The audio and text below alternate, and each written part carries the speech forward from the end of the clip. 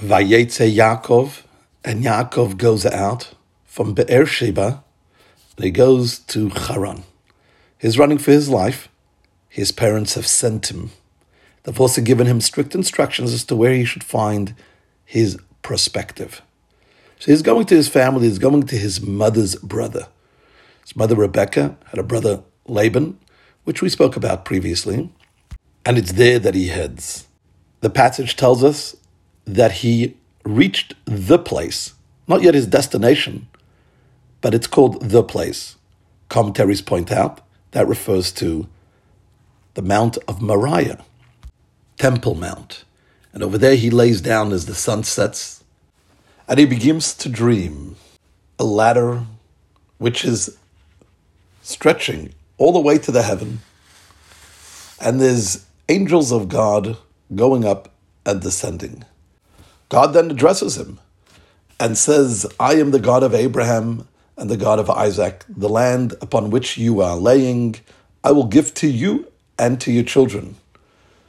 And your offsprings will spread out to the west and to the east, to the north and to the south. And all the nations of the land will be blessed through you. They'll refer to you in the highest esteem. And know that I will be going with you and I will protect you everywhere that you go. I will return you to this land and not leave you alone until I fulfilled all that I had said to you. And at that point, Jacob wakes up from his slumber and he says, oh my God, pardon the pun. There is God in this place, and I didn't know. Jacob is away from his father's home. He's going into an independent existence, far away from what he is used to. He knows not what he is about to encounter.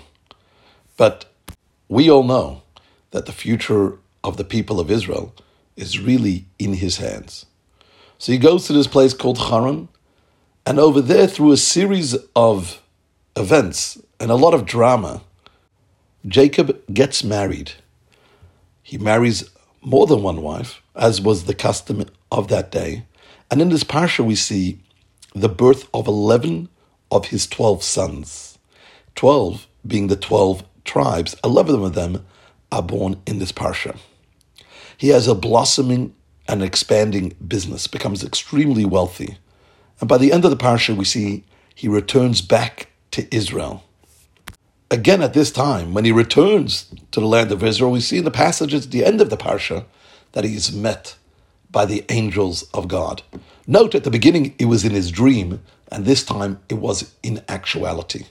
It certainly tells us something about Jacob and how he was able to retain his identity, create his family, far from the Holy Land, far from the influence of his parents.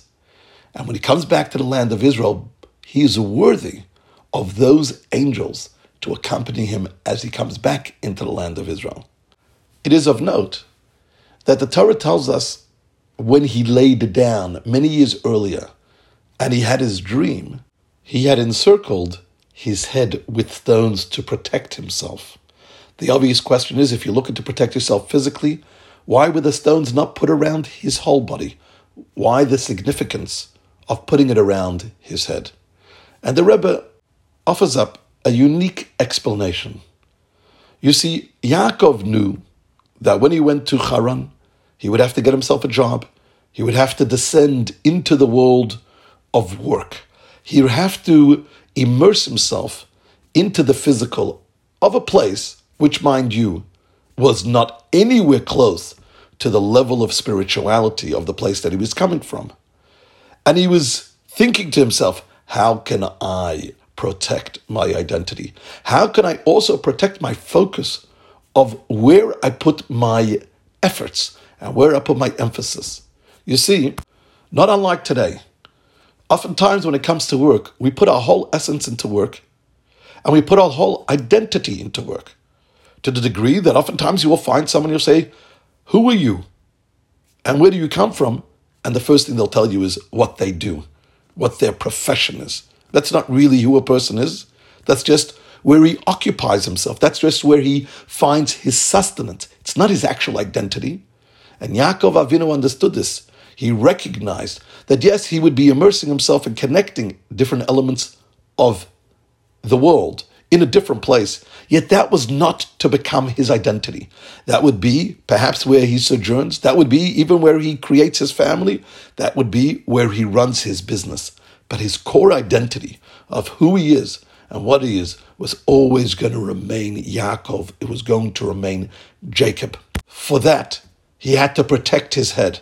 He had to protect his true identity. Now, what a powerful message that is to each and every one of us who live in a world where there's so many different influences and pulls, and culture can pull us in a certain direction. Society pulls us in a certain direction. We assimilate with our communities. We fit in with the culture, and yet at the same time, as Jewish people, we have unique mission to do in this world. And really it starts with protecting our identity. Because if we don't know who we are, how is it that we should be able to go out there and do? Or to the contrary, we have so much to do out there, yet at the same time we must not lose our identity.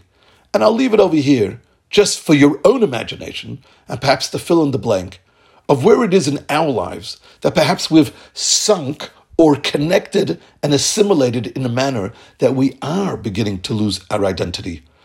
It may seem homogeneous, but the real truth is we have a responsibility, and Yaakov shows it to us. Yaakov goes out there, Yaakov creates the whole backdrop and the whole foundation of the Jewish people, and it wasn't done in the land of Israel, it was done in Haran, and it wasn't done in a great place, and it wasn't done around great people, because ultimately it made no difference where he was, because his essence and his identity and his core being really always remained right there in Israel. He encircled his head.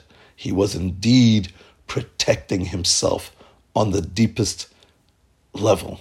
And it was for that reason that when he came back into the land of Israel, he was greeted by the angels of God.